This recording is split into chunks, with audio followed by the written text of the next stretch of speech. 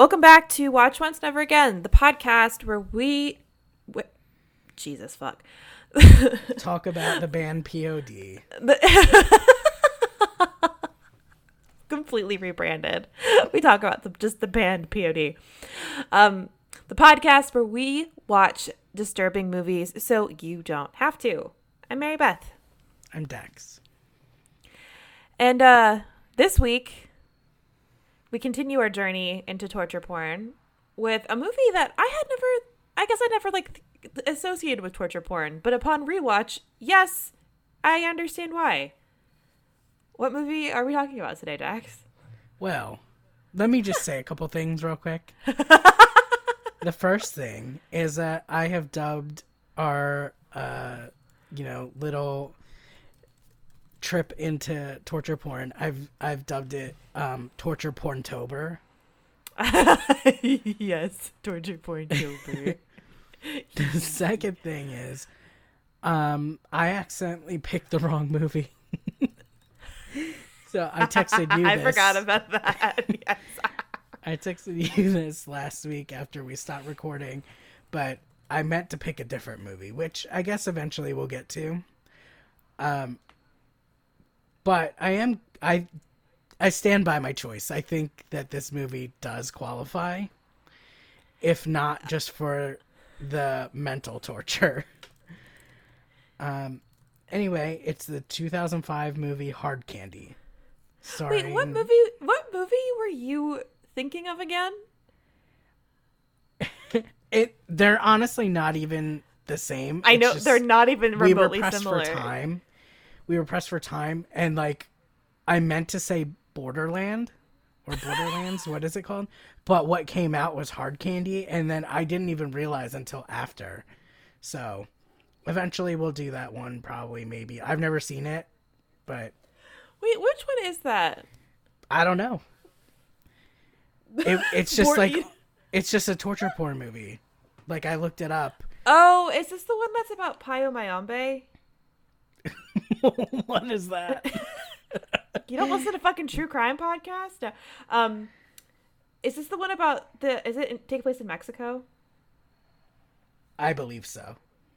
Yeah, okay. Yep, yeah. So it's based actually around an existing, a true crime story about a guy in Mexico who was not only a drug lord, but also practiced Payo Mayombe, which means he was, it's really complicated, but it's an Afro-Caribbean religion that involves sacrifice and creating something called a nganga. Is this making any sense at all? It's basically a religion that requires a lot of death. The end. So, just a religion. Well, yes, but we don't. Yeah. Anyway, Hard Candy. No, I'm looking at the wrong thing. Oh, wait. Whatever, it doesn't matter. We'll eventually do that one. Possibly, maybe. I assume you've seen it? I haven't, actually. Okay. Because it just kept coming up, and I was like, I've never seen this, and if it's a torture porn movie, we might as well do it. And then, nope, Hard Candy came out of my mouth. But again, I think this one does fit. It definitely does. I'm surprised no one pushed back, honestly. Well, I haven't checked our email in a month, but besides maybe possibly that way, no one else pushed back. Everyone was just like, yeah, cool. Yeah, no one really disagrees. I'm like, all right, cool, sounds great. Okay. I didn't question it. I was like, oh, interesting choice. I could see it. Yeah. I didn't fucking question it. I was like, yeah, so Hard Candy, directed by David Slade, starring our sweet baby angels, two of them, Elliot Page and Patrick Wilson. Yes. Patrick Wilson. Oh, they're both such babies in this movie. Well, one. Yeah. We'll get into it. Oh, and also Sandra Oh is in it, if you're a fan. Yes, and I forgot that she was in this, and then in the opening credits, it like had Elliot Page, Patrick Wilson, Sandra Oh. I'm like, who the fuck is Sandra Oh in this movie? I did not remember her at all. It was making me laugh seeing her included on all the marketing because I don't remember the marketing from back then. I wonder when did Grey's Anatomy even start? Do you know? Oh no, hold on, but like it's probably I'm gonna say 2007, 2008. No, 2005. It did start in 2005. So that's why she was included on all the marketing, I think. Because she's barely in this, and they were like, she's in this movie. Everyone, she's here too. She's in the movie for 2 seconds, giving Girl Scout cookies and asking Elliot Page's character to fucking babysit. Yeah, exactly. Anyway, before we get too deep into it, do you want to read a synopsis of the movie? Sure. Okay. From... Sorry. Okay. Let's get to it. Yep, avoiding it. From Wikipedia, it says, and I guess let's address this at the top. We are referring to Elliot's character, correct? So we are using she, her pronouns. Yeah, when talking about the character Haley. Yes, like, we know that Elliot Page is a man. Obviously, I don't want to upset any trans men, as I am one. And I think that, it's fair to talk about the character, not Elliot Page, the character Haley, who is supposed to be a young girl. So we're going to use she, her pronouns. Cool. Okay. Please don't at me. Actually, do at me if you have a problem with it, and we can talk about it. But I think you heard it here. I think we're good on that.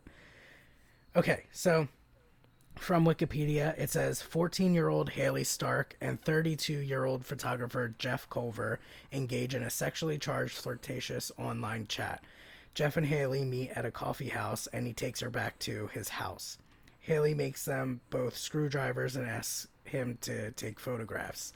Before he can, Jeff loses consciousness. When Jeff wakes, he is bound to a chair. Haley explains she has been tracking him and drugged him because she knows he's a pedophile, rapist, and murderer. Jeff denies these allegations, claiming he had innocent intentions. Haley searches Jeff's house and finds his gun and safe. In the safe, Haley finds pictures, including a photo of Donna Maurer, a local girl who had been kidnapped and remains missing. Jeff denies involvement in Maurer's disappearance and reaches for his gun. When he attacks Haley, she asphyxiates him with plastic wrap. When Jeff wakes, he finds himself bound to a steel table with a bag of ice on his genitals. A word that I hate. Thank you. Haley explains she will castrate Jeff. Jeff threatens, bribes, and sweet talks Haley to dissuade her. When that doesn't work, he tries to get her sympathy by telling her that he was abused as a child. Following this supposed operation, which Jeff does not feel due to the ice numbing his genitals, Haley leaves the kitchen, saying she will take a shower. Jeff frees himself and realizes he is unharmed. He storms off in a rage to get Haley in the bathroom where the shower is running. Scalpel in hand, he attacks but finds the shower empty. Haley attacks him from behind, and as they struggle, Haley incapacitates him with a stun gun. Haley poses as a police officer and asks Jeff's ex-girlfriend Janelle to come immediately to Jeff's house. Jeff regains consciousness to find that Haley has bound his wrists and hoisted him to stand on a chair in his kitchen with a noose around his neck. Haley makes Jeff an offer. If he commits suicide, and that's what is written, because now we say completes, right? Completes suicide. Mm-hmm. If he completes suicide, she promises to erase the evidence of his crimes, but if he refuses, she promises to expose his secrets. The conversation is interrupted when a neighbor knocks on the front door selling Girl Scout cookies. Sandra Oh. When Haley returns, Jeff breaks from his bindings and pursues her to the roof of his house, where she has lured him. Haley has brought her rope from the kitchen and fashioned it into a noose secured to the chimney. Haley keeps Jeff at bay with his gun. Jeff confesses that he watched while another man raped and murdered Mauer. Jeff promises Haley that if she spares his life, he will tell her the other man's name so she can exact her revenge. Haley reveals that she already knows his name, Aaron, and that Aaron said Jeff did it before he killed himself. Janelle arrives, and Haley once again urges Jeff to hang himself, promising that she will destroy the evidence. Defeated, Jeff lets Haley slide the noose around his neck and takes the last fatal step off the roof. After he falls, Haley says, "Or not." Haley gathers her belongings and escapes through the woods. The end. You know, just a very simple movie. Very straightforward. Calm. It actually is pretty straightforward. It is. It is. Degree. Yeah. There's some guessing here. Like, we don't know what he did with Donna. Obviously, he did something. Why else would he have that picture that he's hiding? Yeah. And also, like, who is Haley? That we never get to know, really. Yeah, that's really... I forgot about that, but that was interesting. How she... well, okay. Let me just back this whole fucking thing up. Haley's an incredible character, and also, like, insane, as she self-describes, as 4 out of 5 doctors declare that I am clinically insane. I forgot... So I haven't seen this movie in a hot fucking minute, so I forgot how deranged her character is, but how much I'm obsessed with her character. Do you think she's 14? Wow. That is hard to say. Yeah, I know. I don't think she's 14. Okay. Well, it doesn't, like, give you anything, really, so you can just like, make this yeah, up, but I like exactly. to think that she's older, and maybe something happened with her that, like, caused her to be kind of a vigilante like this, but then again, it's like, maybe she's Donna Mauer's friend. So yeah, I was thinking, like, 2 ways, because I had, like, a rape revenge reading of it, as, like, I kind of felt in that subtext, but kind of got the vibe that she had herself survived some kind of horrific trauma, and so she, like you said, became a vigilante, or she was Donna's friend. And that I thought more about Donna's friend this time watching it, rather than the first time when I saw her more as a vigilante, an older vigilante. But she's just okay. Like, no shade to 14-year-olds, but there was no fucking way I could ever have, like, orchestrated anything of this caliber. But she's an honor student. She reads Zadie Smith. I was just thinking about how, like, if she's not 14, she acts 14 really convincingly.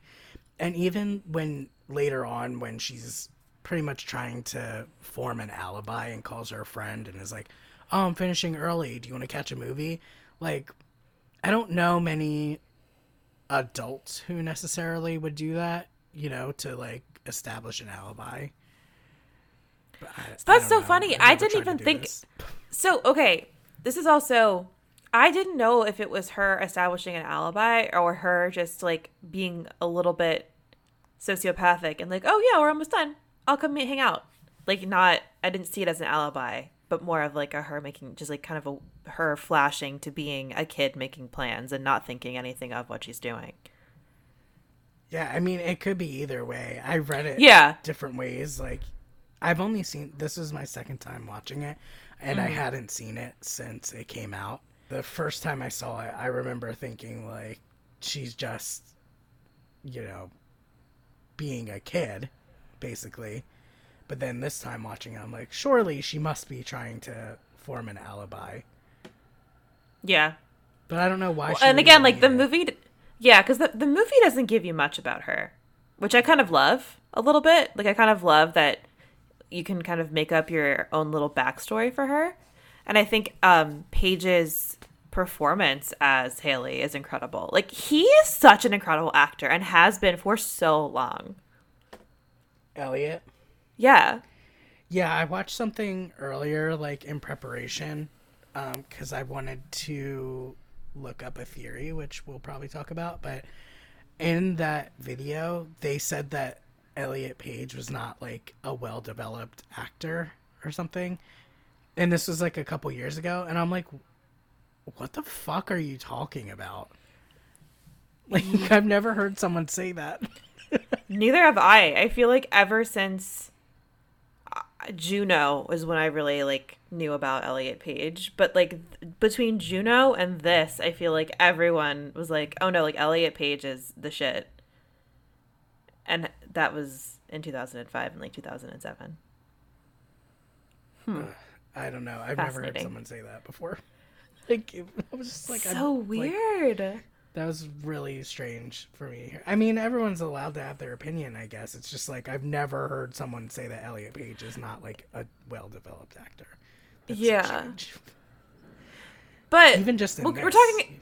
Yeah, well, we're talking about Haley's age in this and like what we think. But regardless, she portrays herself as a 14-year-old, and this 32-year-old knows that she is 14. I couldn't remember if she concealed her age and then revealed it and he was okay with it, or I couldn't remember that.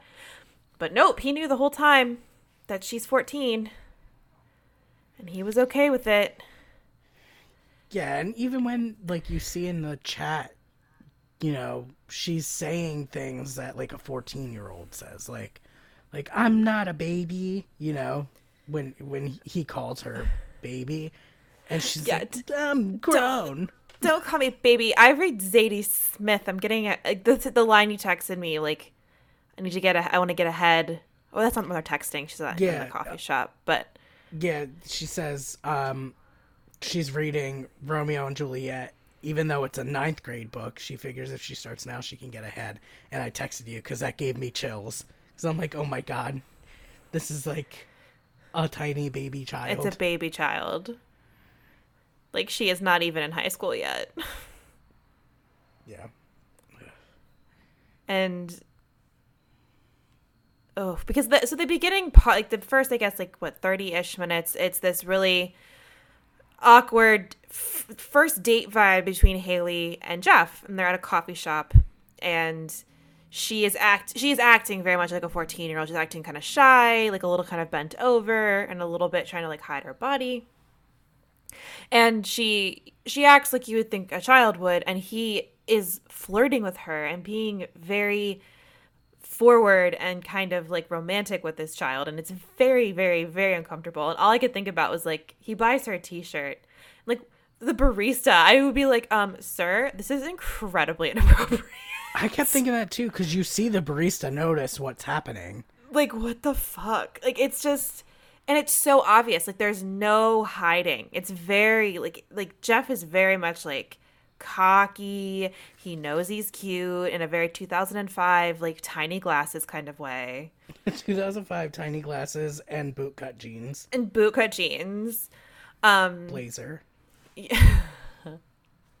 And so it's this like really awkward power dynamic where he is like, oh, I am like, he knows, like he like in his head he's like, I'm gonna manipulate the shit out of this girl, like it will be fine and I will get my way. Like, it's so calculated and so gross and dirty and uncomfortable.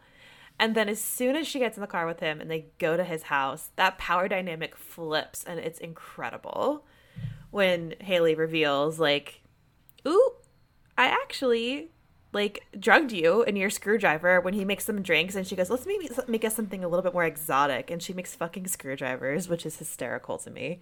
I straight up don't know what that is. Vodka and orange juice. See now, wait, oh no, I was gonna say, now I thought that was a mimosa, but that's champagne and orange juice, right? Yes, yeah. I know screwdrivers. I recently like was at a bar, like I went somewhere for this fucking wedding, and like one of the only places, oh my God, that fucking wedding. one of the only places to like eat was at this place, and it was like a bar, and so I had to go and be at the bar, which already was causing me distress because of COVID, but then sitting at the bar, I was like watching them make drinks, and I straight up just asked them. I was like, "How do you remember all these?" And they were like, "Oh, there's like cheat sheets right here." Oh yeah, yeah. When I was a bartender, we had like a little book that we could pull out and look at. But also, like we were expected at the place I worked, like to kind of study them and memorize the easy ones, like the You basic were? things. Yeah, I was because I had to memorize the specialty cocktails. We had cheat sheets, but like it really hindered your ability to make drinks if you were constantly looking at the cheat sheet. And when it was swamped, like you kind of just had to know things off the top of your head so you could get shit done. So like we had to know the basic classic cocktails and the ingredients.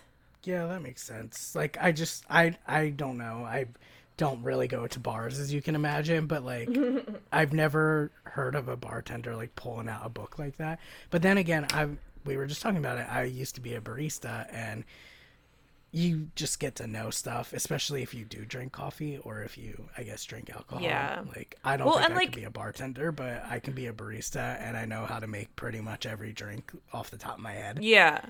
Well, like most cocktails are like the same, like sugar, citrus, and then something else, and then a base liquor, and they are all like the same similar drink, but have different names. You just have to know the names and what the base liquor is. It's pretty, and like again, most people order pretty simple shit like Jack and Coke, whiskey, and ginger ale. Like it's pretty.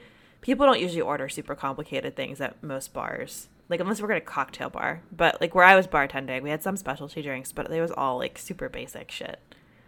Vodka cranberries were a big one because that's a demographic where I was bartending.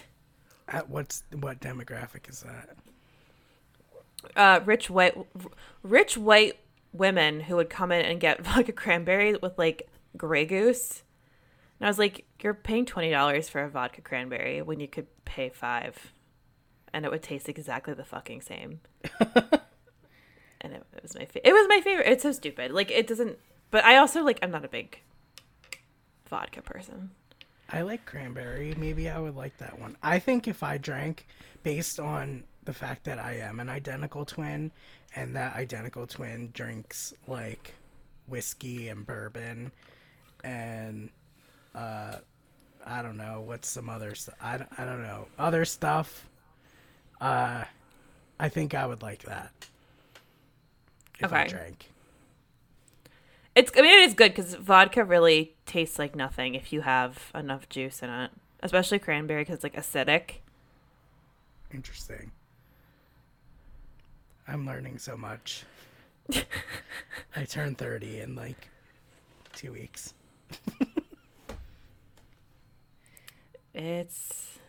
Bartending is certainly something. Yeah. Anyway, yeah. Anyway. I think if we were both working at that coffee shop, I know for sure I would be like, "Are you okay?" But I guess of course she would be like, "Yeah, I'm fine." You know. Yep. Because that's the thing. It's like it's not consent, but she is saying, "Oh, it's okay," because she thinks she's consenting. Does that make sense? Like I know it's not consent because of the age issue. Sense. And it's hard But she thinks as like she is an outside person to yeah. But like I've had to, I mean, whatever, I'll talk about it I guess as much as I can. Like I've had to make reports and stuff when I worked at the abortion clinic, you know. Yeah. So like I have no problem like not minding my business when it's something important like that. Like I'd fucking fully watch him. I used to have to do it at the aquarium too because like there's tons of kids. Oh yeah. You know? Oh yeah. You like, well, especially like when you work in any kind of customer service or like customer facing position, like you always can clock the weirdos and like you know how to keep track of that, like what to do, even if you don't have to do anything, like you know who to watch and like who is giving you a vibe. Yeah, and sometimes the weirdo is not weird. Sometimes the weirdo is an overly charming, like good-looking, regular dude. Exactly. Yep. Yeah, it's not always like what you think a weirdo looks like, whatever a stereotypical, in scare quotes, weirdo looks like. Especially at bars, like, and there was always like drunk girls and just wanting to make sure they weren't getting taken advantage of by nasty men. Oh yeah, same thing. I have no problem not minding my business. I remember being like a kid, right? So this one memory, right? I was at a concert and I remember the band. It was Fear Factory, and afterwards, there was this really drunk girl outside, and like she was talking to my friends, like and me, and the fucking bouncer was trying to get her to go to his apartment, which was down the street. Ooh. Ooh. Yeah, and my friends Ooh. and I were like, no. We were like 15 maybe. My friends and I were like, absolutely not. And we sat there for hours with her because like she was so drunk she didn't know like where her phone was, like who to call or whatever. We just sat there for hours. And then eventually, unfortunately, I think she did go with him. Ugh. I know that That's haunts always me. so that's always so fucking hard where you're like you can't you try you like do your best to stop somebody or like help them. Oh god. I know. And then I checked on her the next day because she like gave us her MySpace. And Oh wow, that really dates it. I love it. yeah, I was 15. I turned 30 next week or 2 weeks. It's from now. true. Yeah. But yeah, I mean, I messaged her and asked her like she was okay and everything, but I don't think she ever answered me. And if she did, I don't remember. You're a good person. You did your best. I tried, but I've done that many times, but that's like the first time it Yeah. happened to me, and I always think of that one. Yeah. But yeah, I have no problem not minding my business if it's important. Otherwise, I fully mind my business, and I'm not here. Don't give anyone a reason for you to get in their business. Yes. Amen. A fucking men. But I guess like something that really upset me rewatching this movie is very, very obvious, but this like the grooming of young women on the internet, which is a very 2005 topic, I will say. Because that was, how old was I? I was 12. How old are you? 28. Yeah, you So I have was been like 13. 12, like 12 or 13. And that was peak me investigating online chat rooms, Neopets, and the message boards. And but also me kind of like hitting puberty a little bit and like starting to get male attention, and me having daddy issues very much liked that male attention. And as I started growing up a little bit more and got into high school, I very much liked older male attention. And so this movie very much fucked up my brain because it was just very much reminding me of the very toxic interactions I've had with many a man in my life, and how, but also how I was never really told it was bad. You know what I mean? Like, I don't think like my parents really knew what, well, they didn't know what's going on the, like what I was doing on the internet, obviously, because I was a fucking teenager. Of course, my parents didn't fucking know what I was doing on the internet. But I didn't really, I always like kind of felt like when people tell you you look mature, or like you look older than you are and like you're mature for your age, like that shit went to my little noggin so fucking quick. Cause I was like, oh, it's so cool. It's so cool to be mature. And like, I don't want to be like the other girls. LOL. It's so fucking toxic and stupid. But it just, this very much reminded me a lot of these experiences and like how I wanted to be perceived by older men. And it just kind of made me feel very gross about the ways that young women are treated and how they're sexualized, and how it's like just kind of seen as not okay, might not be the right word, but just like looked over. It's hard for me to talk about like this time period because like I was a teenager. I was having dysphoria. I already knew I was trans. Yeah. Just, we can get into actually my partner and watching this movie and stuff. But I remember at that same time, I was also like exploring like chat rooms and stuff. Specifically like, the show The L Word? Yeah, so I'd be like on those chat rooms and stuff. And like that show is like not for kids or teenagers. Like Yeah, no. it was for like adult lesbians and I guess to some extent trans men. But you know, I would be on those chat rooms and I remember talking to like adult women who would be overly sexual with me. Like, Oh. and I think that's something, you know, I'm obviously not saying that I think gays and lesbians are pedophiles, because I don't think that. But I do think that at a period of time, you know, particularly with the internet becoming more popular, there was a little bit more blurring that line of like what is okay, you know. And I don't think it was right. Obviously, being on the other end of it, like I don't think it was right. But that's something that people don't really like to talk about because there is such a stigma around like gays and lesbians and like pedophiles and stuff. Because that was obviously, I know you know, but for anyone listening who may not know, there was that stereotype that like gays, and it's pretty much usually about gay men, but yeah, there was that stereotype that they were all pedophiles. Yeah. So that's also part of why I never talk about it, because I don't want to like contribute to that narrative at all, because I obviously don't believe that. It's just not true. Like, it's verifiably untrue. Like most gays, lesbians, like, but all LGBT people, that most of them are not in any way attracted to kids. Yeah.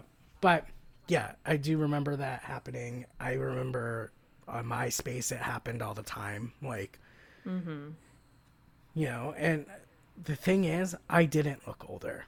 And, like, no one even told me that because I didn't look older. Like, I have a baby face. I still have a baby face. If I shave my face, I look very young. You know, and I always have. But, yeah, I remember that happening. And, like, at the time, I didn't think it was that weird. I had no supervision in my life growing up. So, yeah. like, it was a really weird household where my mom like tried to assert rules, but she worked all the time, so like wasn't there to really enforce them, you know? Ah, yes. And I think at this time we had like just gotten a computer, and then like she took it away for a while, but then we got one back like later on in high school. So it was like really weird. Like sometimes I'd be like at the library, you know, like on MySpace or whatever, and like yeah, like older. I mean, not like, for me, it wasn't like any women in their 30s or 40s that I knew of. It was like women in their early 20s, Okay. you know? Yeah. Yeah. So that was a problem for me too. But being a guy, at least at this point in my life, I think that I don't think I got as fucked up from it as like maybe someone who is a girl, you know, would have. Yeah. Yeah. I don't want to say that because it's not like it is damaging to boys too, obviously. But there's not so much shame around it, and it's not so much victim blaming, like not that you're a victim, but like, you know what I mean? Like, Yeah. For girls, it's more like, well, you look older, and what did you do to flirt with him, and like blah blah blah, you know? Yep. And for boys, like, it's more seen as normal to do that. Yes. And not for nothing, like, lesbian culture is kind of,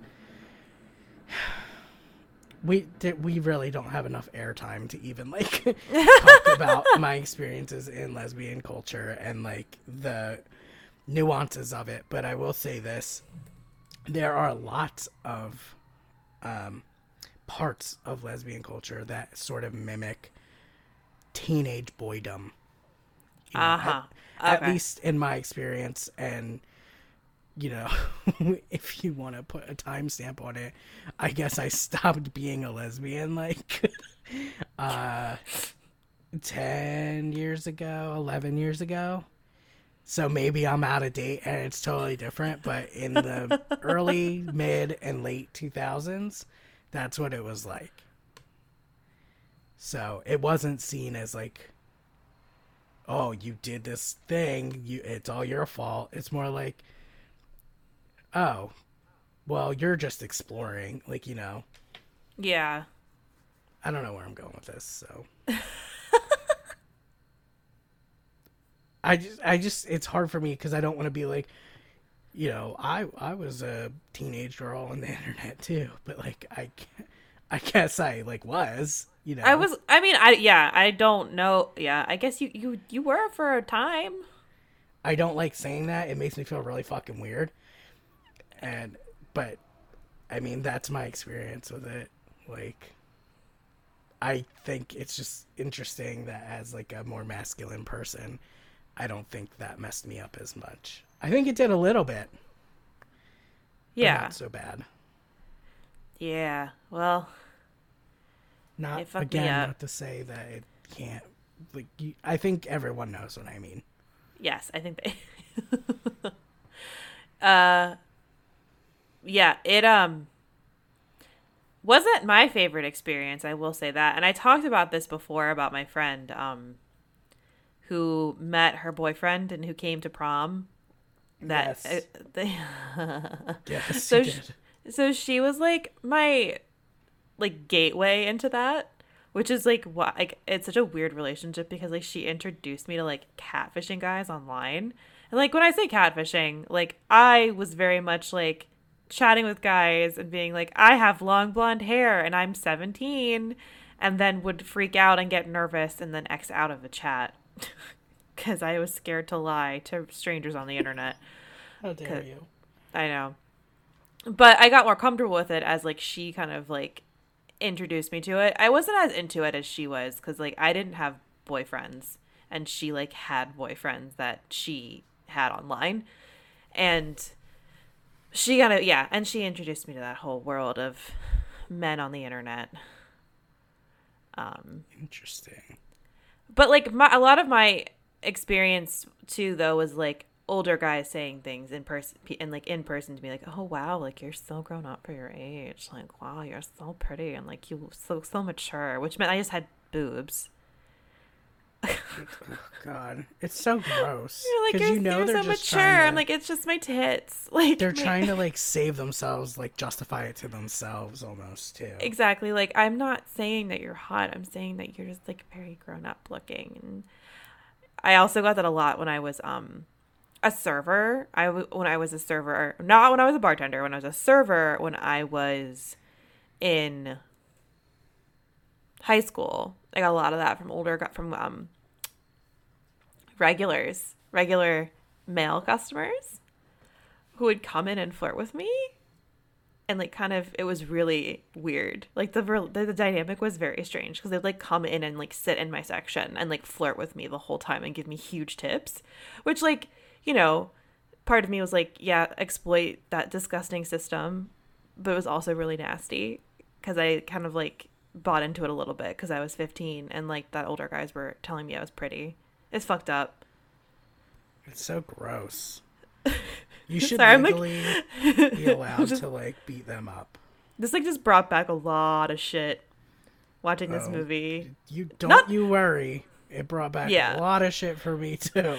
But anyway, that's just like what I really wanted to touch on was just like Jesus Christ, like just being thrown back to that time when I was that age on the internet looking and like both in the internet and in real life, like getting that kind of male attention and finding it both a little scary but also really validating, and thinking about how gross it was that men did that to me. I hate that. Yeah. You should legally be allowed to beat them up, right? I know I should be able to. I would like to be able to. One of these guys stalked me, but that's a story for another time. What? Anyway. Actually. Oh, We Hawk. we can talk about that later, but I have an interesting story about a stalker in this movie too. Oh, oh, Jesus Christ. This movie is just bringing up lots of trauma. Do you want to talk about some like technical aspects? Sure. We don't do that a lot on here. No, we don't. It's mostly just the emotional levels Analyzing of the it, movie. yeah. Did you notice weird color palette changes when you were Oh, watching? yeah, it's very David Slade. So what else has David Slade done? 30 Days of Night. Okay. So a lot of the color palette in this, especially like there's this, I think it's one of the moments when he is laying on the table when she's about to perform the surgery, where it like kind of changes to this bluish tone, and that bluish tone is like very much like the palette for 30 Days of Night. So it's like very familiar to me as someone who is obsessed with that film, 30 Days of Night. Oh wow, he's done a lot of music videos. Yeah. Yes, he was a music video boy before he started making movies. Which, like, makes sense for a lot of the very chaotic camera work in this movie. Like, there's a couple moments where it's almost like found footage levels of shaky cam. Like, especially in one of the, like, altercations. Like, it's fucking, like, I think, it's when he's smashing her, and she's, like, putting the saran wrap off his face, I think. It's, like, the camera work is just, like, all over the place. And it's, I don't usually feel nauseated with that kind of thing, but it was a lot. It was a lot for me. Like I was because and you don't like you really don't like shaky cam, right? I can't deal with it. Yeah. It kills me. It kills me. But yeah, I just noticed like at parts where things would get more intense, like for instance when Haley was yelling at Jeff, pretty much for the first time when he's tied up, the color palette like went from like normal to like very blue. Yeah. Like, and it was like you could see it dialing down is the weird thing. Yeah. It's like, it's interesting. Yeah, or it'd be normal and then suddenly get really grainy. Yeah. Like that was weird. It's very it does very much have that music video vibe of like being over the top, I guess. With that, with like the color palette and like the very obvious transitions, because I feel like in most movies it's not as obvious when like the color palette shifts or like the grain of like the texture. Yeah, you don't literally be like, wait, holy shit, it literally just changed. Yeah, because it's not like it went from like you see one frame and it's normal and then the next frame it's blue. It would be like you see all of the frames going real time and then it'd be shifting down from like a normal color palette to like green to gray to whatever to blah blah blah and then blue. Like you see it. It's so weird. I've never seen that in a movie before, I don't think. Yeah, it's bizarre. Yeah. I wonder why. Like why do that? It was this is his first movie after making music videos, so I get, because he's the director. I don't know if he's not the cinematographer, I guess, but I feel like this is definitely like the more I think about it, the more it's like, I can kind of tell that he is moving from one thing, like one medium. It's like the similar medium but different formats. That doesn't make sense, does it? I'm trying to think of how I explain this, but moving from like very kinetic music videos to feature filmmaking, I feel like I can kind of see the bumps in the road for him. Yeah, I guess. I just I looked up the cinematographer, and the cinematographer also did 30 Days of Night. And it looks like they worked together on a lot of the music videos. But also the cinematographer did, looks like almost all of the Hunger Games series. And also, fun fact, did the cinematography for that movie His House. That came out. like last year. That cinematography is amazing. I forgot that David Slade also directed like half of the first season of Hannibal, or part of Hannibal. I Did you ever watch that? I did not like it. I watched like 3 episodes and I was like, this isn't for me. I hate it. I know I'm wrong. I respect it, but I don't agree. It's actually so weird because almost everyone, like, at the time, it looked like did not like that show. And then it's only like after it got canceled or whatever that I started seeing a lot of people love it. For me, that's what it like seemed like. Isn't that weird? Am I wrong in that? Were you on Tumblr? Were you on Tumblr when this was on? I was. So I don't know, when I was on Tumblr when this was on, everyone loved it, but that was because I was on Tumblr, and like I was actively seeking out like the big fandom for it. So I was on Tumblr and Twitter still, so like it looked like Twitter hated it. Oh, I wasn't on Twitter. I was just in my own little Hannibal bubble on Tumblr. A Hannah bubble, if you will. Hannah bubble. Let me see. My last note is a bunch of lines. It was like a really good dialogue. And it's when Haley is like, you know, you don't want this to get out. And Jeff says, it'll ruin my career. It'll ruin my life. And Haley says, didn't Roman Polanski just win an Oscar? Yep. This movie is actually felt really ahead of its time. Like, rewatching it. Yeah. It's smart. It's really smart. And I also feel like it's unfortunately, like, still relevant today. Very. That's why I feel like it was ahead of its time. Because I think back then, you know, people were more like, what? He, like, served his time or whatever, even though he didn't. But, like, that's kind of the general... I don't know. I guess people still say that now. Like, about celebrities who... Yeah. Not I feel like it's a little bit less. I think so, for sure. People have definitely kind of gotten the point that perhaps that is a very irresponsible way to think about those kinds of things. It's definitely still very prevalent, though. Like, it's not gone. It is by no means non-existent.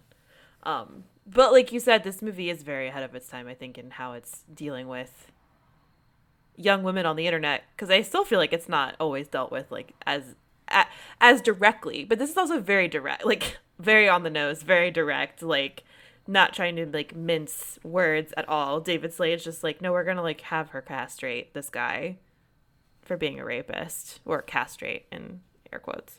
But this movie is like one of the least subtle movies I've ever seen. But I love that because it knows it, you know what I mean? Yeah. Like, just every aspect, just take the poster art and everything. Obviously, Little Red Riding Hood, right? Yeah, and like in the trap, so like you know exactly what's coming with her in the trap. Yeah, or I guess there's 2 ways you could read it, but like definitely she's bait. Yeah, exactly. And then just like, you know, film school 101, red things, that means danger, or, you know, bad times ahead. And like his whole apartment is a disgusting shade of red that hopefully no one would ever paint there. Just looks like organs inside of the womb, a nasty womb. Yeah, or like even her giant cut that she gets when he tries to fight back is like an unnatural shade of red. Yeah. Yes. You know, like obviously this, all the red obviously means like danger or, you know, revenge even, or avenged, because it seems like she's avenging Donna Mauer. But like just the whole Little Red Riding Hood metaphor is really obvious. Have you seen Promising Young Woman? I have. This is how Promising Young Woman should have ended. With him like dying. Yeah, and her living. Okay. Can I actually say something about that? Oh, yeah, for sure. Because I was seeing some Promising Young Woman parallels, but this is way better than Promising Young Woman. Oh, no, it's nothing about that. I do really okay. like that movie. Well, I only saw it once, but I remember liking it. But, like, in this, I fully thought that, like, I completely remembered inaccurately that he lived at the end, that she set the trap for him to hang himself, and then he walked off the side of the roof, and then he didn't die. Like, she trapped him so that Janelle would find him and all the evidence, and he was alive, and he had to suffer. Mm-hmm. But that's not correct. It seems like he does die. Yep, right? He dies, and she doesn't destroy the evidence. But so that's so funny, because I also thought I remember that a similar thing. I didn't think he died at the end either.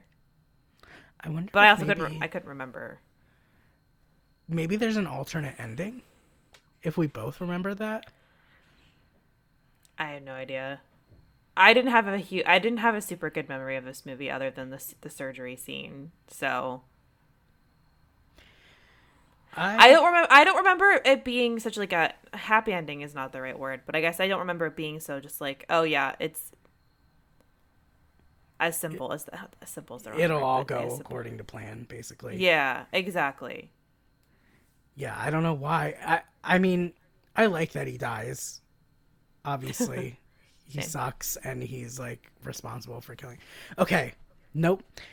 Let me clarify. I am not pro capital punishment. I don't think anyone in like real life, I don't think the legal system should have that authority.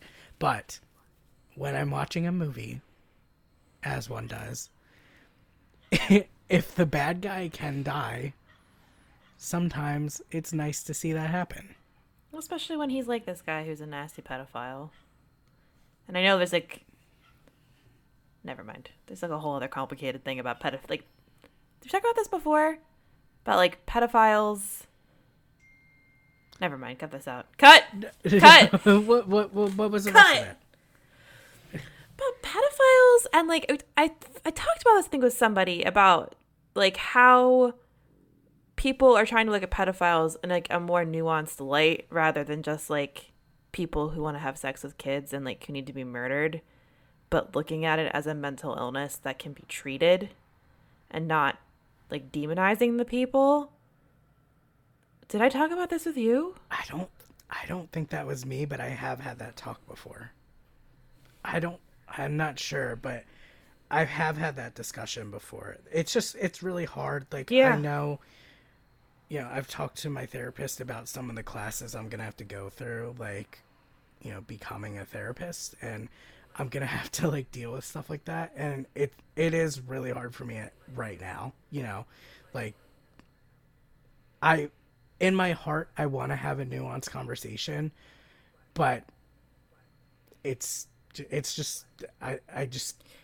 Yes. I have a very hard time, like accepting that kind of perspective. I don't think I'm there in terms of having that discussion. I don't know. I just thought it was an interesting thing to bring up, just like talking, because you brought up like capital punishment and I'm talking about pedophile. I'm not talking about pedophiles who like actually committed a crime and like an assault. This is more like, I guess, people who say that they have experienced attraction to children but haven't acted upon it. It's still really hard. I hate that I just said that. No, I completely know what you're talking about. And even like, I remember in Law & Order Special Victims Unit, there was an episode where they had like a pedophile on, like a recovered pedophile who was like, we do not act on our stuff, and then spoiler alert, at the end he ends up killing the pedophile. Did he act on he kills the pedophile who acted on it, because he's like, they need to be taken out. Like, we can't do this, like, for our community. And Benson gets really mad because, like, that was the only way they were going to find this kid. Pretty sure I remember that correctly. Haven't seen it in a while. I want to say that the guy the pedophile who killed the other one was the guy who played the old man in House of the Devil. I feel like that's why I remember it so well. Really? I think so. I've seen like hundreds of those. Now I have to look that up. Not 100% on it, but pretty sure. And I feel like every fucking person who's like an actor has been on an episode of Law and Order SVU. Yeah, and if you're with me, I'll point it out. I'll be like, that one played a defense attorney.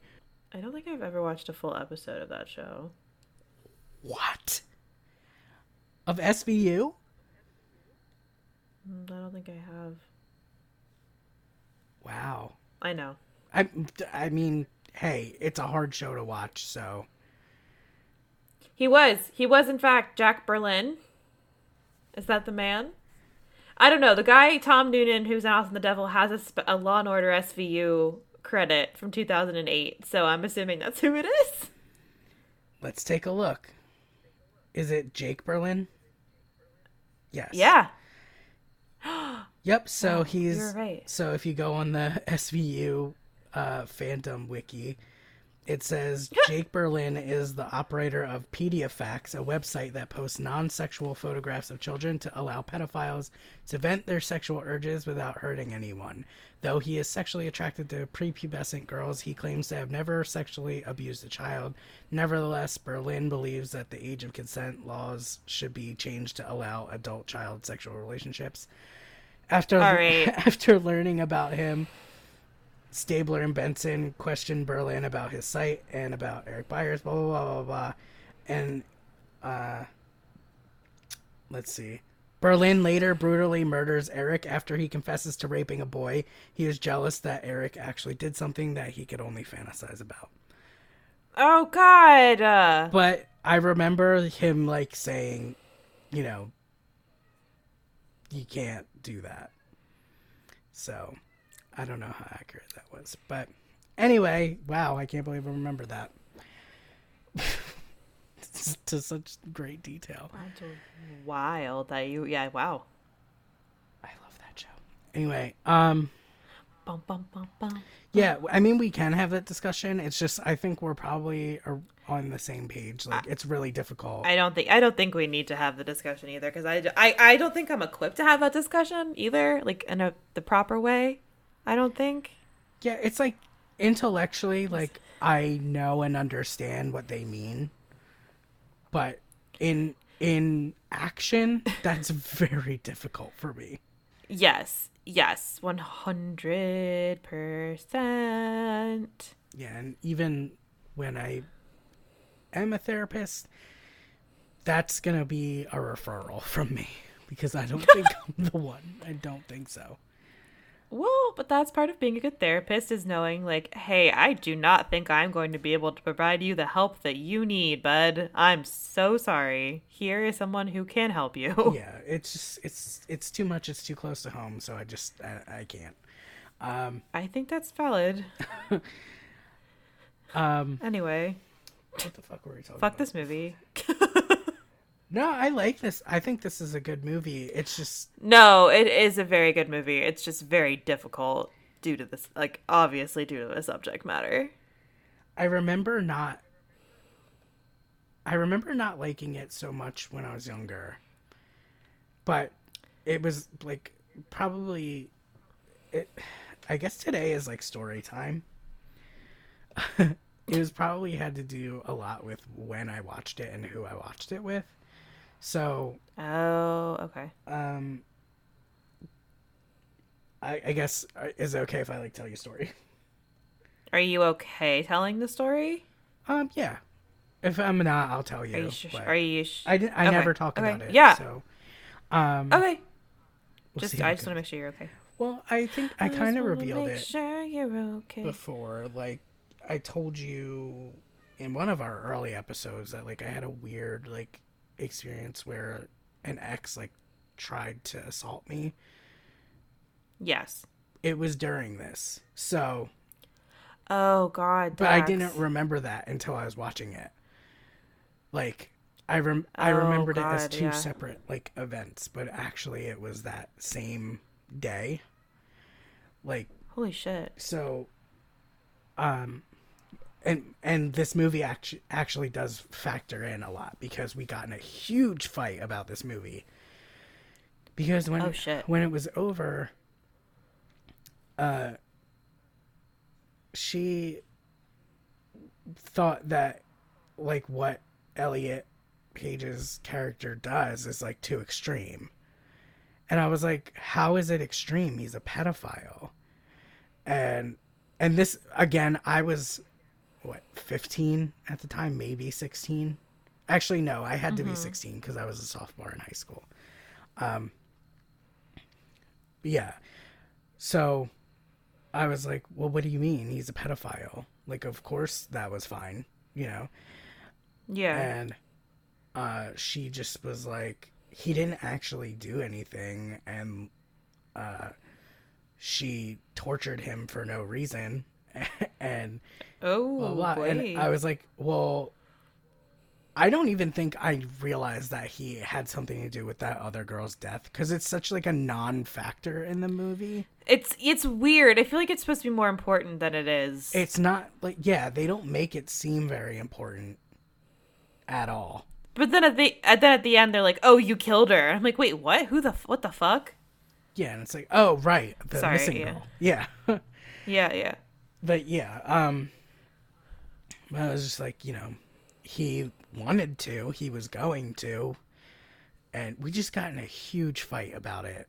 And I was like, how are you fine with that? Like I don't understand. Like, it was like so bad Yeah. that I was like, I'm about to like dump you right now. Like, but Oh, Jesus. it was bad because I was just like, it. As you can imagine, she was not a good person, but that's not why. Yeah. It's just she was also not a good person, and that was just one of the things that happened to prove it. Yeah. Where she thought a pedophile. I mean, whatever. Just, you know, Yes. like she Sorry. thought the You know, pedophile yes. was innocent and the young girl was at fault. That's what I'm saying. Yes. And like, I guess he didn't actually do anything to her, but like he clearly did in the past or whatever. I don't know. He was going to. Well, and also like the language he uses like, at the very beginning when they show their chats, it's very explicit on purpose. Like he knows she is 14 and he says he wants to have sex with her and hung up with her. Like the intention is very clearly there. Yeah, and he's like, go get ready now. Like, Exactly. we're gonna, like, have sex. I mean, Yeah. he's gonna commit So, statutory rape. He but, didn't like, do anything to her, but actually, yeah, whatever. yeah, he just manipulated a child. You know, I mean, the child was manipulating him. But like in real life, He thought he was manipulating. Yeah. his intentions were to manipulate a child. Yeah, It's Exactly. Like that's it what just he so was doing. He happened knew exactly. that he got manipulated in return He got catfished. Sort in the of. best way, really. Yeah, this is catfishing, but vigilantism. Yeah. Vigilantism. Anyway. Anyway, I'm yeah, so sorry. No, it's Interrupted you. fine. We just got in a huge blowout fight about it. I almost dumped her like on the spot, but I ended up staying there that night, and that's when it like happened. So Jesus Christ.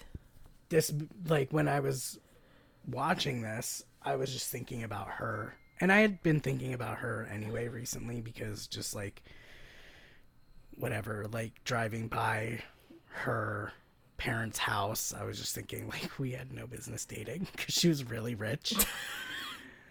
Like she was really Sorry, rich. I'm only laughing just like we have no business dating. We really didn't. Like, an actual thing that she said to me was just because I have 5 Apple computers in my house in 2006 or 7, just because I have 5 Apple computers in my house doesn't mean I'm rich. And I was like, your dad is literally a surgeon. This is the biggest house I've ever been in my entire life. Yeah. I was like, we should not have been dating. Whoa. Okay. She's someone who did not want to be perceived as rich, but it's really not easy for her to hide it when obviously she had a huge house. Yeah, it's Sorry. like, it's okay, you can't relate to me. I'm like glad that you can afford groceries. Like, you know what I mean? Like, I'm happy for Jesus you. Like, no, please, you don't want to be poor. Yeah, and she's also the girl that I kept dating because I knew she bought me Paramore tickets to the Riot tour. So I just kept dating her until that day. And actually, at the Paramore concert, like outside, I had I had a really tall bright green mohawk at this time in my life. And there were these drunk dudes standing behind us in line, and they kept like saying stuff about my hair, and she turned around and was like, do you want to like touch his hair? And let them like rub their hands all over my head. What? Yeah. Nuh-uh. I fully freaked out, like, in the concert. Like, as soon as we got inside, because I wanted to wait till we were away from them, because I didn't know, like, what their intentions were. Yeah, exactly. And I just wanted you were to be, young, like, calm. around adult men. Yeah. Yeah, and when we got inside, I was like, how the fuck, like, don't ever tell anyone they can touch me. Like, you can't even touch me. No one touches me. Like, just freaked out. Yeah, she sounds like she sucks. But how old was she? She was my age. So how old were you? Can you remember? So if I was 16, I was older for my grade. She was probably 15 or early 16. God, I know that kids don't listen when you say don't date, but fucking kids at 16 should not be fucking dating. I don't know. It's just like yeah, there was just some boundary issues for sure there. Yeah. But after that, I dumped her the next day. After the Paramore show. Thanks for the Paramore show. Bye, bitch. Yeah, pretty much. Like, I knew I was going to dump her. I love. Well, one last fucking nail in the coffin when she said, hey, you can touch Dax's fucking hair at the show. And it wasn't like they only just touched, like, a normal person would just touch the point, which I wouldn't like either, but at least that wouldn't be as weird as them rubbing my, like, shaved head. Like, it was fucking weird, and, like, it made me uncomfortable. Oh. And I told them to stop, and they eventually stopped when they realized I was being serious. But yeah. Anyway, she sucked, but I was recently thinking about her, because I'm like, we shouldn't have been dating. She was way too rich for me to be dating.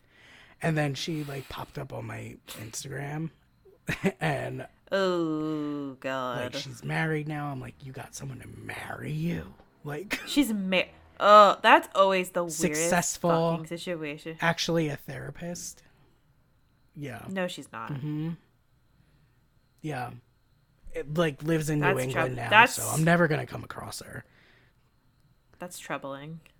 Oh, maybe she's a better person. That made me freak out. Like, that she's a therapist? Yeah, I had like an existential crisis, especially because, like, whatever, she wasn't smart. We used to fight about it all the time, 'cause she was like a C's get degrees person, and I was like, I can't date you if you're gonna, like, just be dumb on purpose. Not that people who get C's are dumb, but, like, she just didn't, like... But she didn't care. She wasn't dumb, she was lazy. Laziness, I don't like it. As you can like, that's guess. The worst, when she's like, oh, I just don't care about getting, like, good grades. And it's like... But it's not that... It's not... I mean, I guess it's hard, I guess. Smart, I don't know. I was... like, okay, it was laziness and just... Fair enough. Just not bright. So when I saw that she was a therapist, I was like, oh my God, they're letting anyone be a therapist. What am I going to do? I'm sorry. Oh, yeah, she sucked. Whatever. She had a stupid name, too.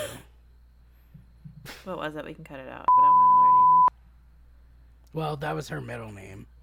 But What's her first name? Oh. Wow. Wow, that is a rich person name. Bitch, don't I know it? The biggest house I ever went in my whole life. It literally had stairways to like nowhere, and it had like slave quarter stairways. It was like a big, like, just old ass house, and it had a giant like it was like an extra house old next to it, Oh, like a carriage What? house almost. what the fuck? The bitch was fucking loaded.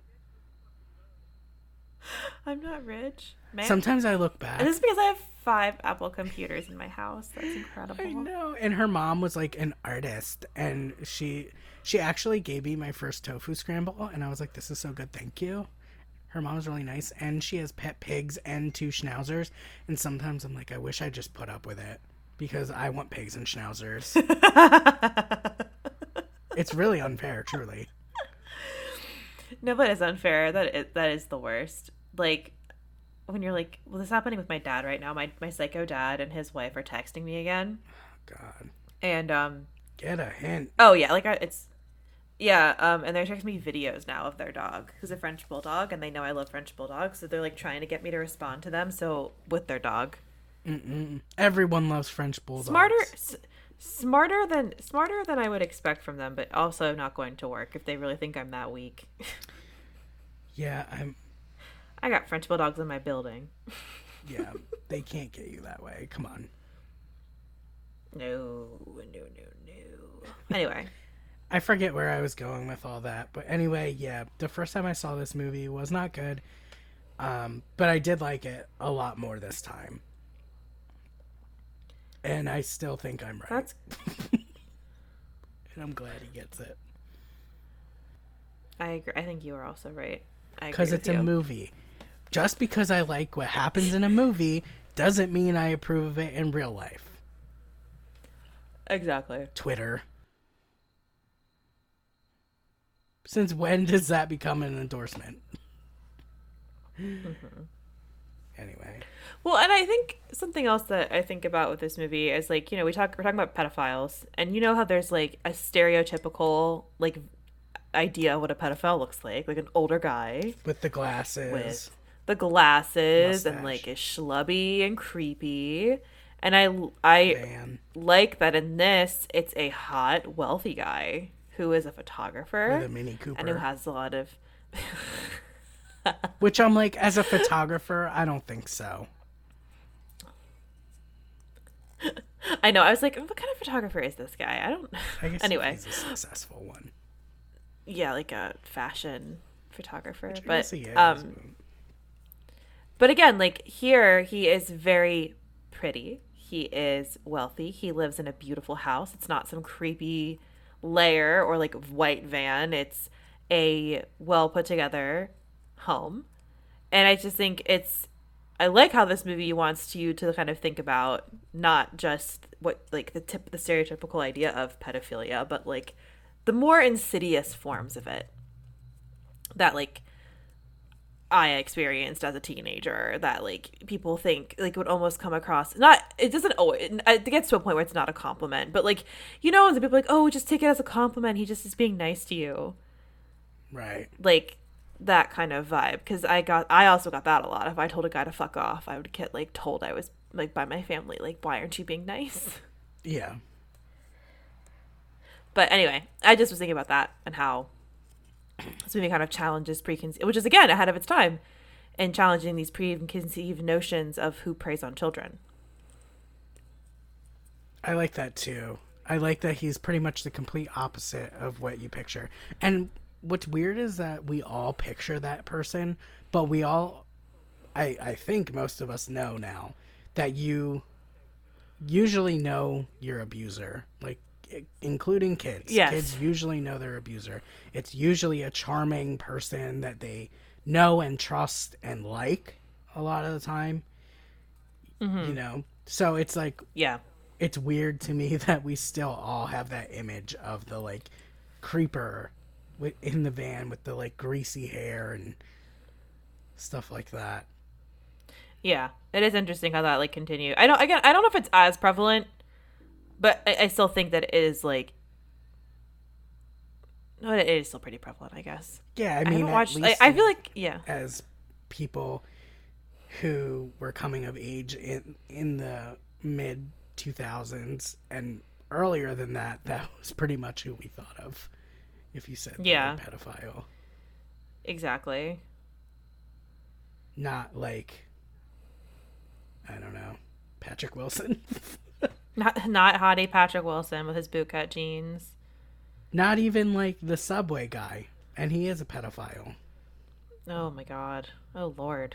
Oh you know, lordy. You're like, oh, that's the Subway guy. Well, not now, but before you'd be like, oh, that's the Subway guy. He's probably nice or whatever, probably, right? He eats sandwiches. Put me out of my misery, please. Oh my god. Anyway.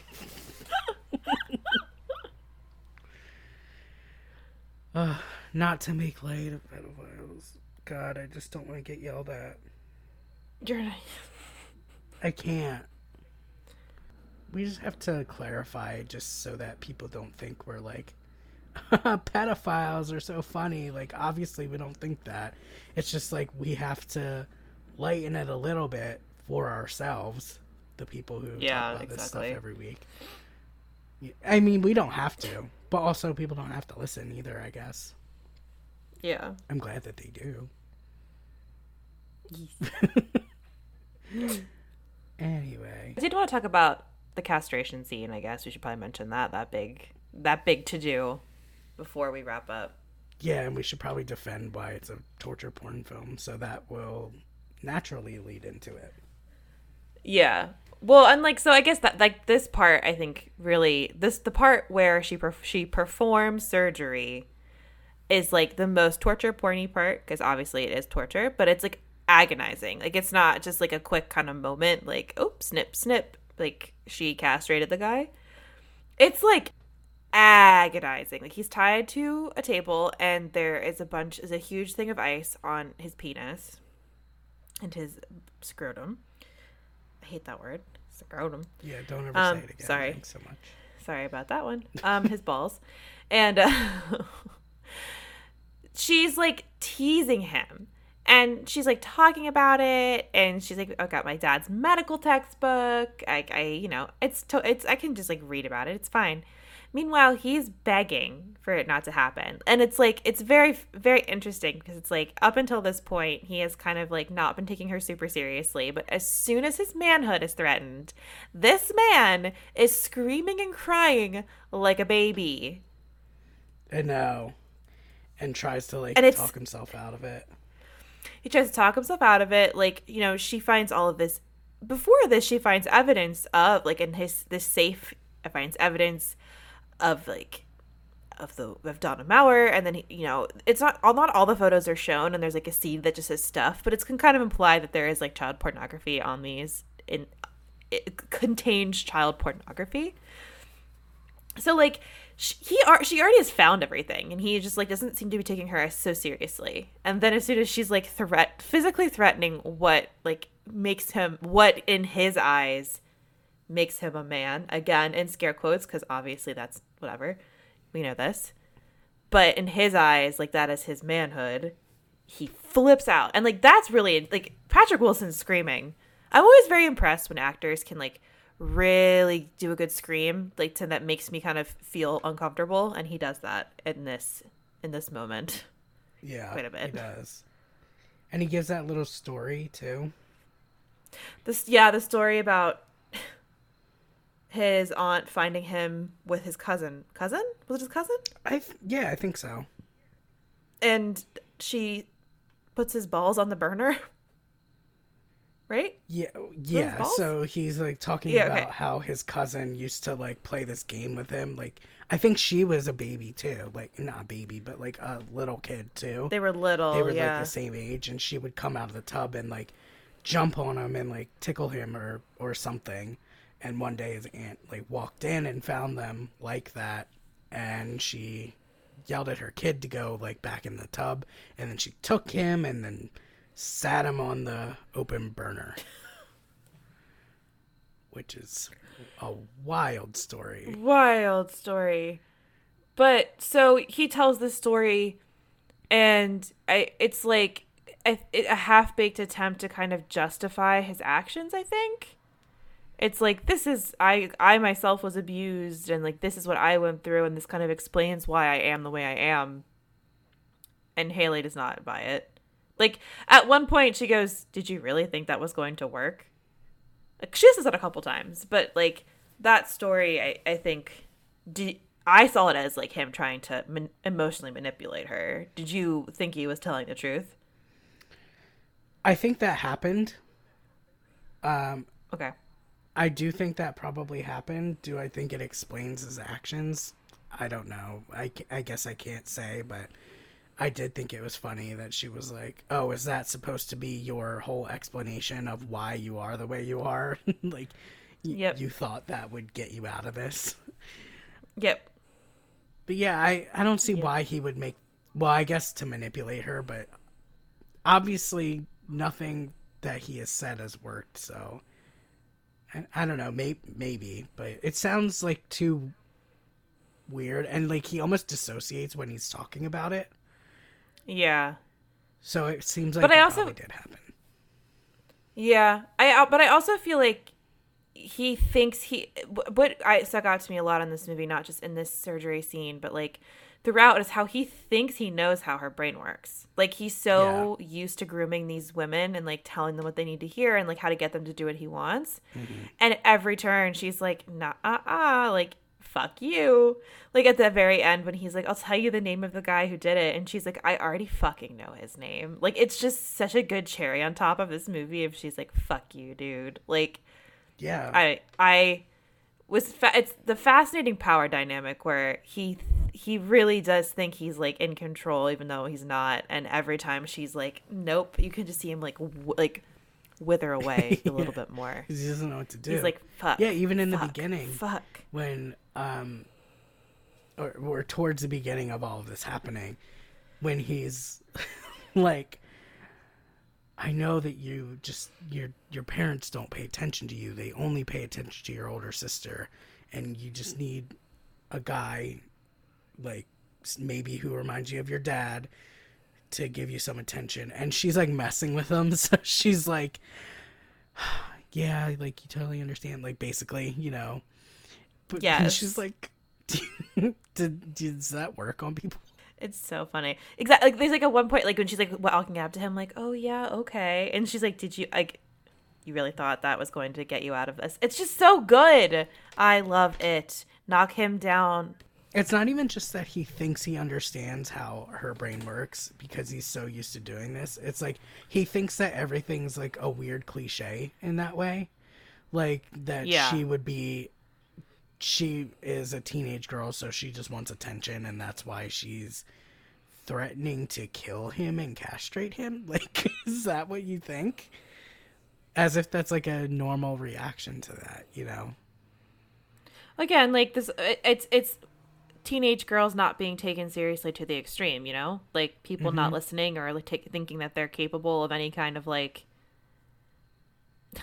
cognizant thought, intelligent thought, when actually teenage girls are incredibly intelligent people and scary as shit.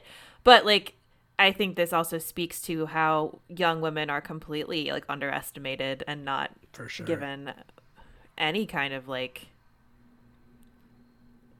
belief, like credibility. Yeah, because it's like you think that everything that a teenage girl would do, including this extreme measure, would be because her parents don't pay attention to her and only care about her older sister. Like, what?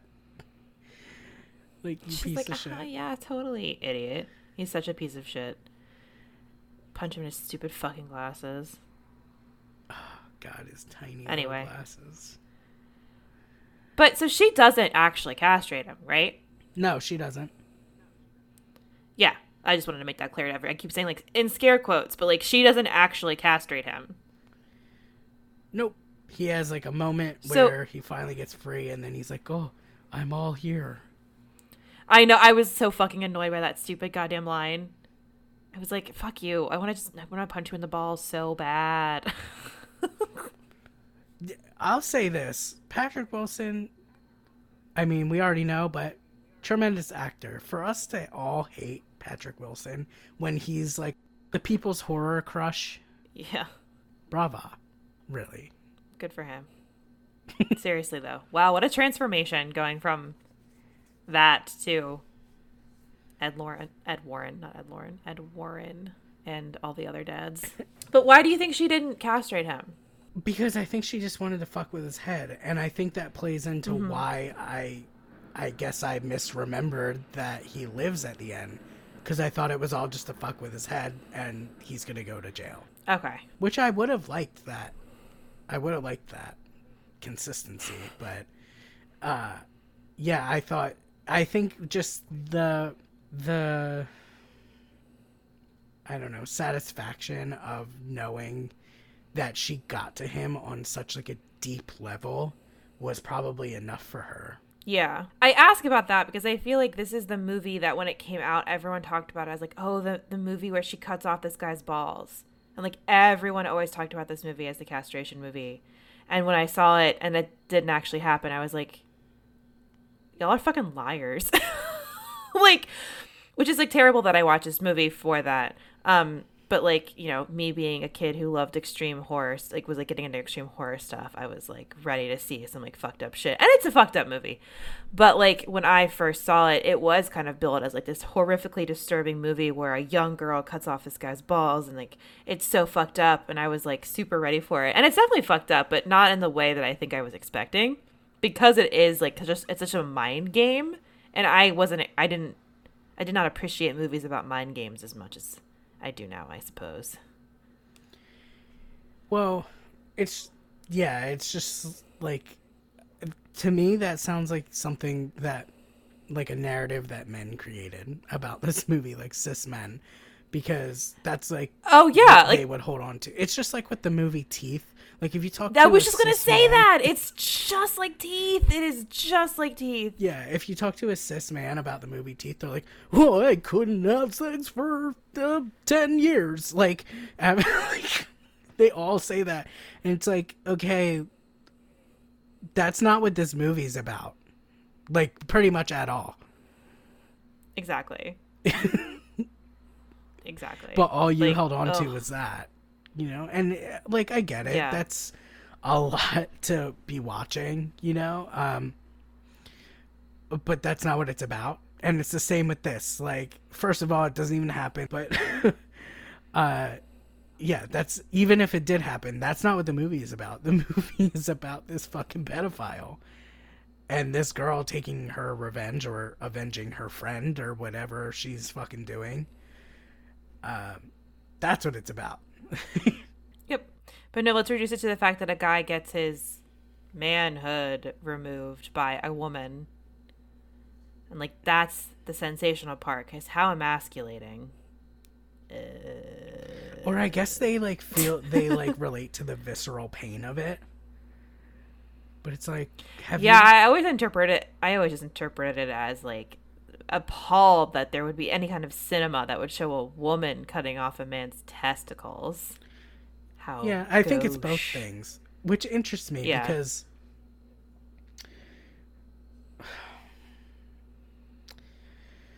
just everyone's expected to find that outrageous and over the top and so visceral, but like every fucking horror movie pretty much sees women getting like beaten and raped and maimed and fucking tortured and killed, and like no, like they never like put themselves in those shoes. Like, I mean, look, not all men, I know, but you know what I mean. Like the like mainstream majority, like who would be even.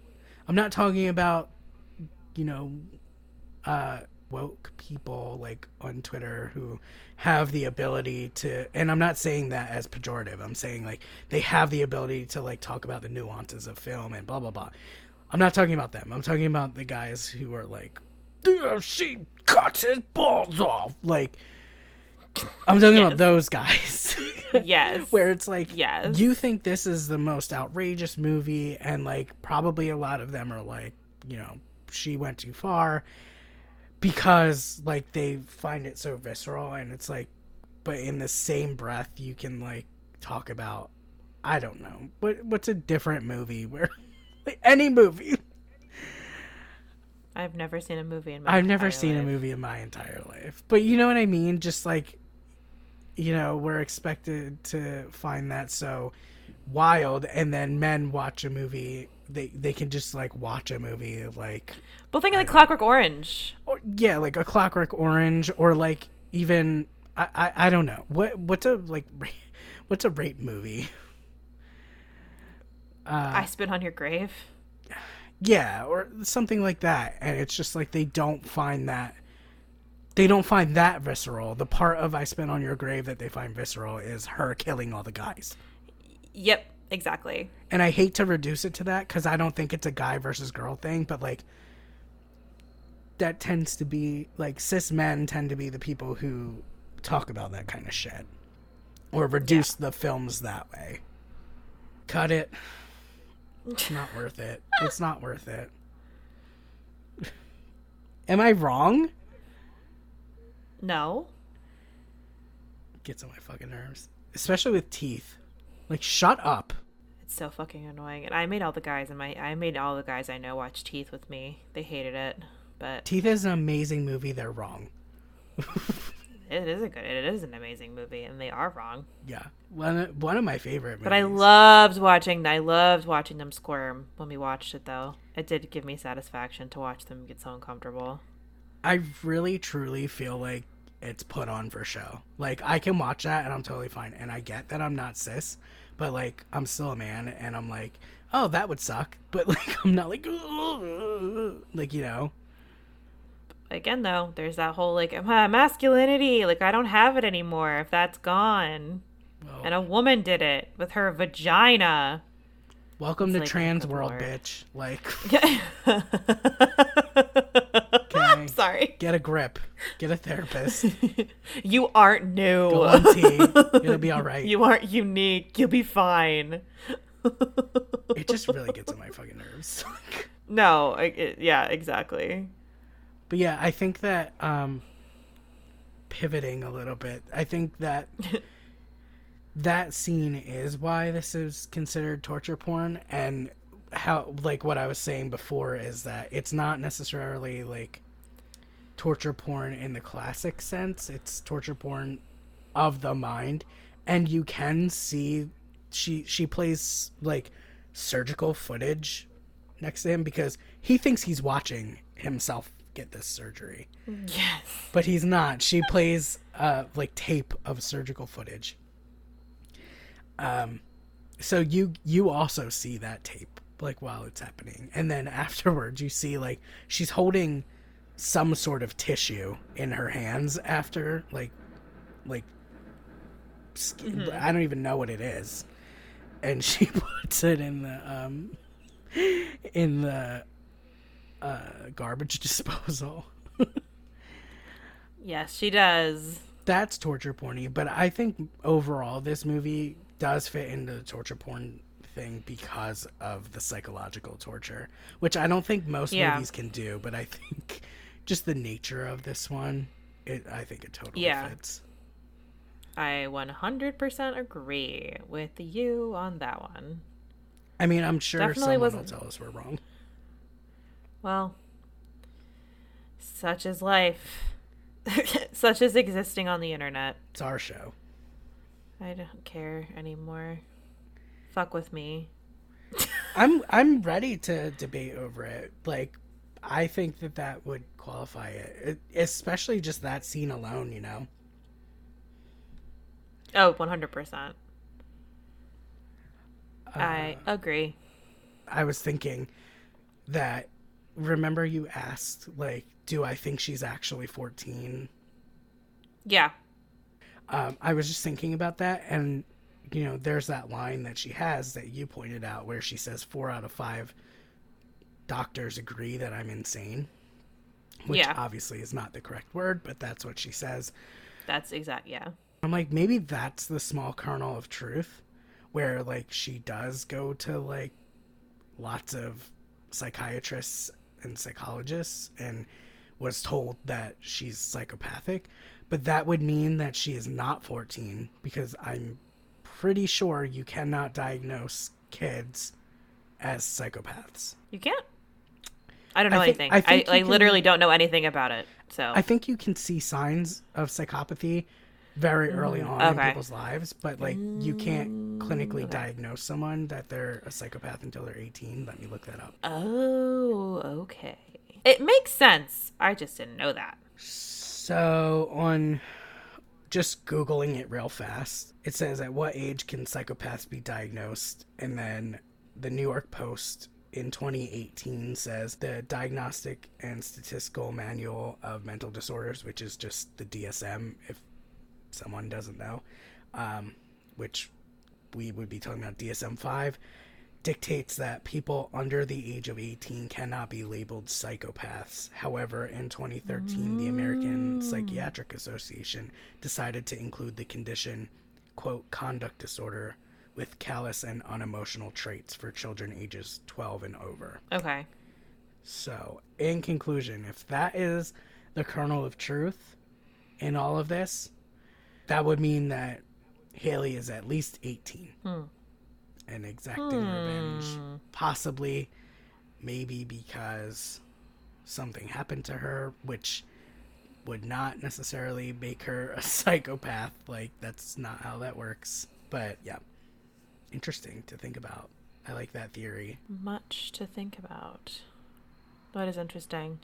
Huh. Because she said that twice. It's like that trope where someone says something once that sounds like so outlandish you have to laugh at it. Like, oh, there's no way that's true. And then they get later on in the movie, they repeat it and you're like, oh, fuck. Like, obviously, yeah. So that kind of like rings true for what I was thinking of, like, she might be older than 14 if that's something that it's like a little nugget that keeps coming up.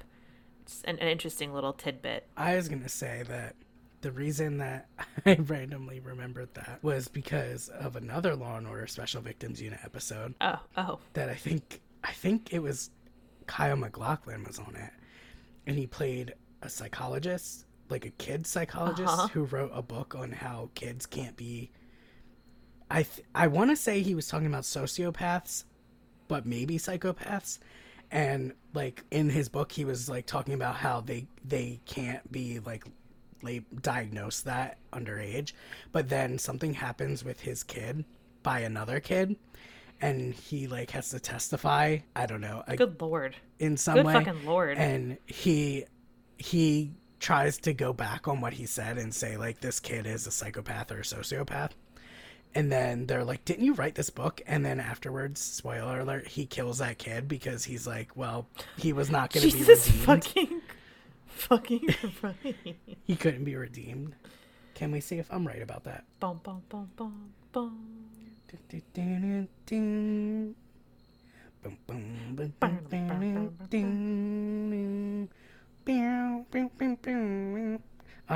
So he plays Kyle MacLachlan, if I'm right, plays Brett Morton. Let's see what Brett Morton did.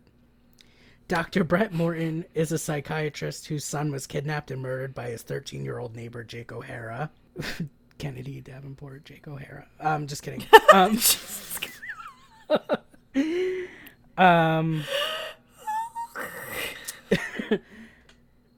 During Jake's trial, Brett initially requests leniency for Jake, but after information comes to light that Jake has sociopathic tendencies and that he will be released from prison by the time he's 18, Brett regrets his decision and shoots Jake in the courthouse. He then uses his expertise as a psychiatrist to try and convince the court he had post-traumatic stress disorder at the time. When Brett takes the stand, he tells the jury that he has no memory of killing Jake, but later admits he did kill him post-trial. He was subsequently acquitted of the murder. Wow. Oh, after leaving the courthouse, Brett confesses to Stabler and Novak that he felt guilty over his request for leniency for Jake, that he knew that Jake would kill again after the boy's release, and that Brett planned to shoot Jake in the courthouse after finding out the boy was a sociopath. Brett looked around, saw the court officer's gun, and waited for the right moment to take it and kill Jake. Stabler and Novak confront him for his manipulation towards the court, like Jake had done. Brett agrees, but points out that unlike Jake, who certainly would have continued murdering people had he survived, Brett himself would never kill again. The end. In conclusion, ask me anything about SVU, because clearly I'll remember. Yeah, Jesus Christ. Lauren will be so proud to hear this. Thank you so much. I learned so much today about You're so Law and welcome. Order. You're so welcome. And if you're wondering, yes, Kyle MacLachlan is hot on Law and Order. So It doesn't surprise me. do you have anything the fuck else you want to talk about with this movie? I don't. I'm fresh out of ideas now. Me I think too. I've wrung my brain dry about this fucking movie. Yeah, so that's it. That's goodbye. Bye. So everybody, thanks for listening to this latest episode of Watch Once Never Again. If you have anything that you'd like to suggest for us to watch, any themes for our next episodes, you can send us an email at wonapodcast@gmail.com, or you can reach out to us directly on Twitter. We are at Wona Podcast, at WONA Podcast. You can also follow me and Dax. I am at MB McAndrews. And I'm at Daxy Bobbin. And please don't forget to review, rate, and subscribe. We keep saying it, and we want you to do it because it helps our numbers and makes us look super good. So if you have just a minute or two, please give us a little rating. It would mean a lot to us. It would. So we appreciate you guys. Oh, and then next week. Terrible sound, I apologize. I hated it. Thank you. We are going to chat about another classic torture porn film, Saw, directed by James Wan. Well, directed by James Wan, and then Lee Winnell was his creative partner for this one. So that's next week. So thanks everybody for listening. Bye.